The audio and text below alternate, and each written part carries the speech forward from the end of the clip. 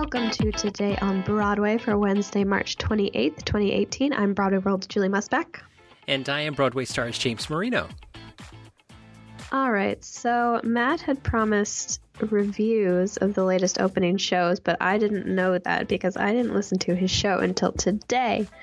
So we're going to catch up on that. Okay. Excellent.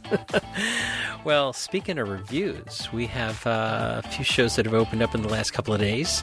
We have Angels in America and Lobby Hero. So why don't you get us to those reviews? All right, so we're going to start with Angels in America, which opened on Broadway on Saturday, March 24th, returning to Broadway for the first time since 1993. This new staging of Part 1, Millennium Approaches, and Part 2, Perestroika, directed by Marianne Elliott, had its world premiere earlier this year in a sold-out run at the National Theatre, where it became the fastest-selling show in the organization's history.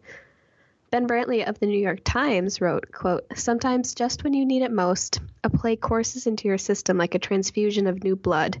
You feel freshly awakened to the infinite possibilities not only of theater, but also of the teeming world beyond.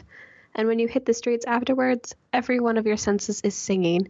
Such is the effect of seeing the flat-out fabulous revival of Tony Kushner's Angels in America, which opened on Saturday night at the Neil Simon Theater with a top-flight cast led by Andrew Garfield and Nathan Lane in career-high performances."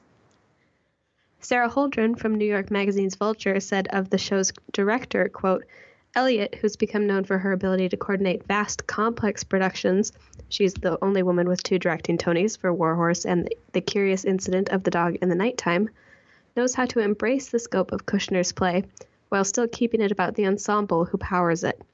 She and her top-notch design team are taking full advantage of the resources afforded by a huge commercial show like this one, but they're doing so with purpose and even restraint to the full support of the actors."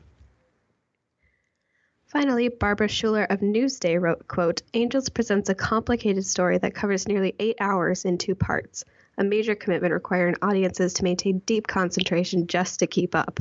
But it's time well spent, if only to revel in the glories of Ian McNeil's futuristic set and the spectacular performances of each actor, all of whom play multiple characters. Lane reverts to his comedic roots, portraying one of Pryor's deceased relatives.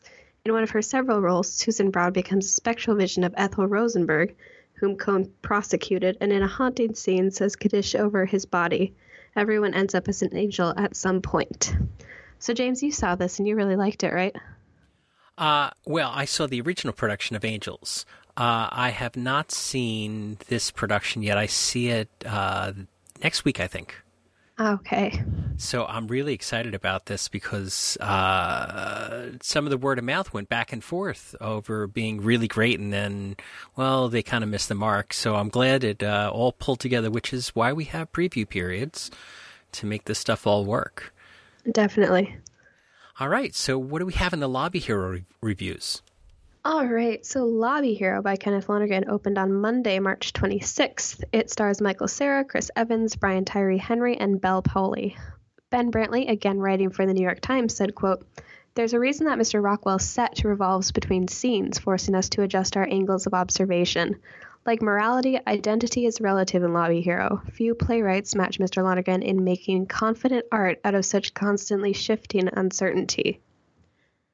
Alexis Solowski, whose review appeared in The Guardian, wrote, quote, "Under Trip Coleman's direction, the acting is mostly extraordinary. Michael Cera is doing his typical high-voiced, friendly slacker thing, and Powley is feisty, though her role is less fully written than the others. Henry is a standout with his sturdy physicality and his easy authority. He shows William's helpless determination to make the right call and the ways that his choices undermine his sense of self. Evans is a surprise, much more than an action hero trying to prove that he's still got it. His Bill, a fine cop and a lousy human, is a monster you can often empathize with." Roma Torre from New York One said Lobby Hero is packed with issues that resonate in very big ways today: gender, race, police abuse, and the entire criminal justice system. But it's also simply about the conflicted impulses that make us all so terribly and confoundingly human. Finally, Leah Greenblatt from Entertainment Weekly wrote, quote, "It's Henry with his murky moral dilemma and low-key comic timing who becomes the play's least showy MVP. His family quandary is also what the plot turns on.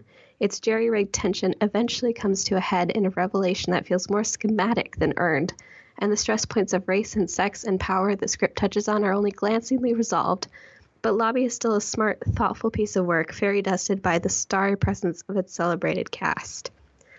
And are you looking forward to this one? I am, and I'm surprised none of the reviews here really mentioned that this is the kickoff of Second Stage's Helen Hayes Theater. So maybe it's elsewhere in these articles from the snippets that we're seeing here. But congratulations not only to the Lobby Hero cast and production, but to Second Stage and kicking off the new Broadway theater that they own. Definitely. All right, so let's talk about some Broadway-bound news. All right, so we've got some big news right up front in that Stephanie J. Block is confirmed as starring as the diva in the Cher show. So it was announced yesterday that Broadway favorite, Stephanie J. Block, will star as the pop singer at the height of her career. Similar to the upcoming musical Summer, the Donna Summer musical, the Cher show will feature two other actresses performing as Cher during earlier stages in her life.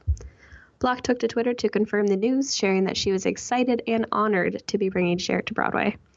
The Cher show, the new musical based on the life and 6-decade career of the iconic singer and actress, will have its pre-Broadway world premiere in Chicago, with previews beginning on June 12, 2018 at the Oriental Theater before making its Broadway debut at the Neil Simon Theater in fall 2018. And now this is the description of the show, which I'm not sure if you need any, but let's try it anyway.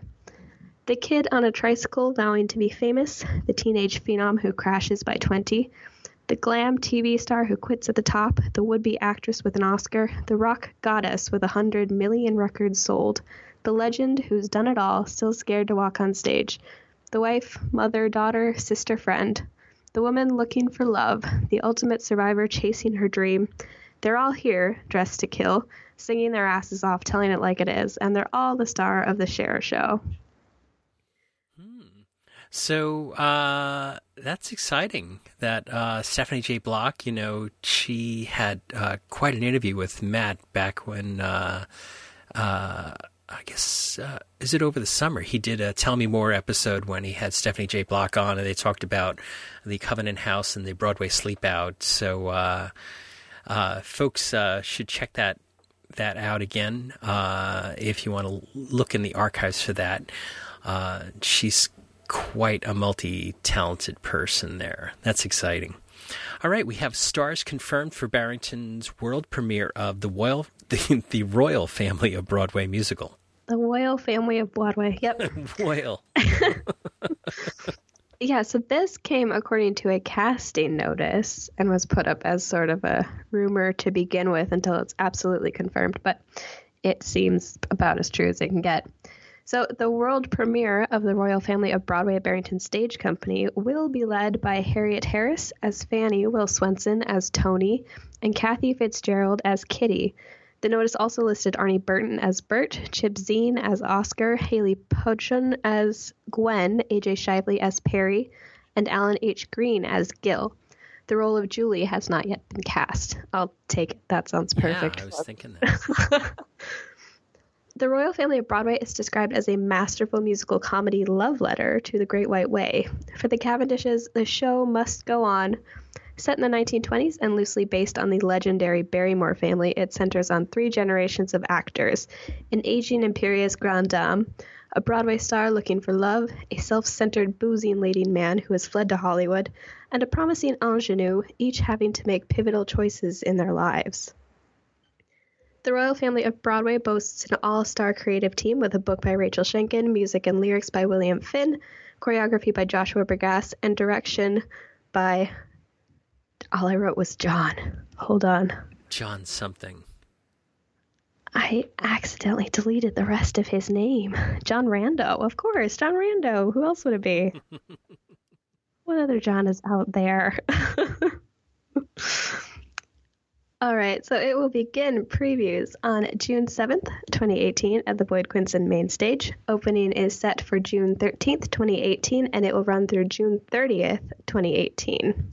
Now, James, do you go up to the Berkshires much? No, I haven't in recent years. I used to a lot, and we're going to have to get back up there because this sounds too good to pass up. There's so many things going on in the Berkshires this summer coming up, so we're going to have to make a special trip out to it. I got lost in the woods. It was terrifying, and I hated it. Oh my goodness! A little too much nature. I did, but just barely. Were you an adult or were you a child? Oh no, this was last summer. I ask again, were you an adult or were you a child? No, I got lost in the woods when I was a child, when I was like 8 years old, and it was terrifying and exciting all at the same time. Was it nighttime though? And were you driving down a 1-lane road? Because it was horrible. It ended up being overnight, and I was by myself, but I wasn't driving because I was 8. So, but it was terrifying. All right, Drew Gelling to lead Dave world premiere in Washington D.C. D.C., sure. D.C. News out of D.C. yesterday. So Drew Gelling was announced to be headed to the Mid-Atlantics to star as both President Bill Mitchell in the title role in Dave, the world premiere musical debuting this summer based on the blockbuster Academy Award-nominated comedy. SpongeBob's Tina Landau is set to direct.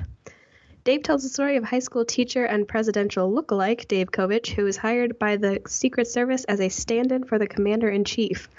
When the president falls ill under less than presidential circumstances, Dave is thrust into the Oval Office to avoid a national scandal and must find a way to gain the trust and love of the American people and the First Lady.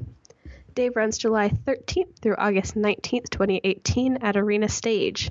And this almost sounds like something that could come to Broadway at some point. Not only could it come to Broadway, but it's so perfect that it's opening up in D.C., and we're going to count on Debbie Schrager, our listener down in the D.C. area, to give us all the inside scoop there and maybe even give us a review. So exciting. July 13th to August 19th at Arena. So cool. All right. So last week's Broadway grosses. Tell us what happened there. All right, so as more shows started preview performances last week and spring breakers began flooding Times Square, the Broadway grosses hit their highest total since early January, coming in at $35,414,663. That's a $3,460,000 and 10.83% bump over the previous week. Part of that increase was 4 new shows joining the boards. First and foremost was Harry Potter and the Cursed Child, which did $1,541,957 in its first 6 previews. It was followed by Rocktopia, which did $813,589 in 8 shows. The Iceman Cometh with nearly $392,000 in just 2 performances, after the snow forced them to cancel their first preview. And Children of a Lesser God did $247,000 in 5 shows. Now, James, Rocktopia opens tonight, and you saw the show over the weekend, so did you want to give us a quick review of the show, which did pretty well in its first week? Oh, my goodness. Rocktopia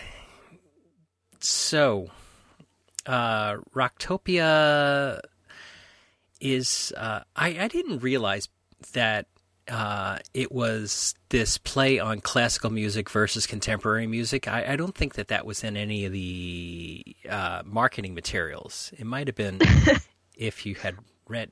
But it's interesting because I looked deeper into the Rocktopia thing, and they had their previous Rocktopia shows around the world do make it very clear that it's a classical and contemporary mix. My thing with this is that you can totally do the classical and contemporary thing, but this was not put together well. There's really very talented people involved with it, but this was a total miss. I mean, stay away from it. You know, if somebody offers you a comp, go do something else. Go to the dentist. Oh, it's that bad? You can't even go see it for free and get away with it? No, don't even go see it for free. Yikes. It's 2.5 hours, too, and there's really? There's 2.5 hours, and it's too many ballads, and they do have some amazing talent there, but oh my goodness, it was painful. They announced somebody today coming. Did you see that? Let me see. Yes, we will be talking about that in just a moment. We will? Okay, so I'll skip that. So back to... well, yeah, we wanted to talk about Rocktopia as much as we could just for you because you love it so much. Yeah. It's next next to Margaritaville. It's Shakespeare. Oh, no. All right. Just gets sadder. So I'll give it back to you. You can take over. All right, so getting back to better news, Hamilton was, of course, at the top of the box office list again with $3,082,529. It was followed by Springsteen on Broadway with $2.4 million, The Lion King at $2.07, Wicked at $1.82, and Dear Evan Hansen with $1.67. That show also holds the week's distinction of having the highest percent of gross potential at 117.2%. Also north of seven figures in descending order were the aforementioned Cursed Child, Aladdin, Frozen in its opening week, so its total should increase this frame, Mean Girls at $1.27 million in just 7 shows, The Book of Mormon, Phantom, Come From Away, Carousel, and Hello Dolly. My Fair Lady was a show on the outside looking in at $935,000. Angels in America had the biggest week-over-week decline, dropping nearly $246,000, but considering that press and guests had to attend 2 performances in the week of Sunday's opening night, that's not to be a surprise.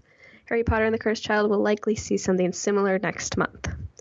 Speaking of shows that recently opened, Escape to Margaritaville climbed $143,528 in its first official week post-opening. It is now at nearly $709,000. Lobby Hero, which opened on Monday, dropped a little bit, likely due to reviewing press, and came in at $333,114. All right. Other show and casting news. Oh, here it is. Dee Snider to return to Broadway in Rocktopia. That's right. So rock icon Dee Snider, lead singer of Twisted Sister, will return to Broadway as a special guest vocalist in the show for the 4th week of its limited engagement, April 9th through 15th, 2018. Snider became lead singer of the metal band Twisted Sister in 1976 and wrote the massive hits I Wanna Rock and We're Not Gonna Take It. He returns to Broadway following his lead performance as Dennis in the Tony-nominated smash Rock of Ages, which featured both of the above hit songs. And I'm assuming that you're not going to take it and go. No, I might skip this one. Although being a Twisted Sister Long Island boy, I still might skip this one. But look at this, Agnes DeMille to officially receive credit for Carousel's revival choreography. Yeah, so this comes from an interesting article from the New York Times. Apparently, Carousel has received complaints that Agnes DeMille, the original choreographer, was not credited anywhere in the playbill for her contributions to the show. The choreographer is currently credited to Josh Peck, who Rudin himself says is responsible for all choreography in the show. What Rudin says he was not aware of is an agreement that was made between DeMille and the Rodgers and Hammerstein organization, which promised that her work would be recognized by all future productions. And in this one, it has not been. Rick Miramontes says, once the producers were informed of R&H's inadvertent and accidental omission of its credit obligation to Miss DeMille, she is provided with a credit for her original choreography that was worked out between the producers and the R&H estate. So Carousel is in the process of printing new playbills that will go into circulation next week and will recognize her. Collector's item. And it's also interesting that the New York Times notes that this is the 3rd time in 3 months that one of Rudin's productions has caused upset over a deceased artist's legacy. So that's something to think about. Shocked. That's what I am, is shocked. All right. So, immersive off-Broadway adaptation of Trainspotting to premiere this summer. It was announced yesterday that the critically acclaimed no-holds-barred production of Irvine Welsh's Trainspotting Live will premiere off-Broadway this summer direct from a world tour. Adapted by Harry Gibson, the production captures the passion and controversy of the generation-defining novel and globally successful film, and repackages it into a full-throttled stage show where the audience is an integral part of the action, including the notorious worst toilet in Scotland scene. Trainspotting Live will open a custom-built immersive performance space at 777 8th Avenue, which is also home to the long-running hit Drunk Shakespeare. Preview performances are set to begin on Thursday, July 5th, 2018, with an opening set for Sunday, July 15th, 2018. The cast will be announced soon. So, James, have you seen this movie? Are you familiar? I saw... I could be wrong here. I thought I saw an off-Broadway production of Trainspotting many years ago. And I have to go back and look at my notes and see if that's actually true or not. But I didn't like it, if I do remember correctly. So I don't know. Have you seen the movie? I have not, actually. I don't really know anything about it. So, all right. Well, let's move on to the first set of Miscast 2018 videos are released. All right. So this is more of a recommendation, I believe. But we've got some first videos from Miscast, which was Monday night. It includes Jeremy Jordan singing She Used to Be Mine, Casey Levy sings Shik's a Goddess, Katrina Lenk sings and plays If I Were a Rich Man, Jordan Fisher sings From the Color Purple, and Alex Newell sings This Is Me. And finally, the SpongeBob Trio sings a song from Company, and they are all totally enjoyable, and you should definitely check them out. I believe we'll have the links for you if you'd like them. Yeah, so I looked it up quickly. I did see Trainspotting in 1998. And you didn't like it. All I can remember is I didn't like it. I'm sure nothing's changed because that was not that long ago, right? Yes, that's true. All right, why don't you get us out of here? All right, thank you for listening to Today on Broadway. Follow us on Facebook and Twitter at Broadway Radio, and you can find me on Twitter at Julie Musback. And my name is James Marino from BroadwayRadio.com and BroadwayStars.com. I am going to be out the rest of the week, but Julie and Matt, I think, are taking you into the covering you for the next couple of days. Is that correct? That is, yes. All right, Julie, hold down the fort and get Matt back to Orlando safely. I think he was already there. Isn't he? Oh, I don't know. Who knows where Matt is? Where in the world is Matt? Not Matt Lauer. No, not him. Not this time.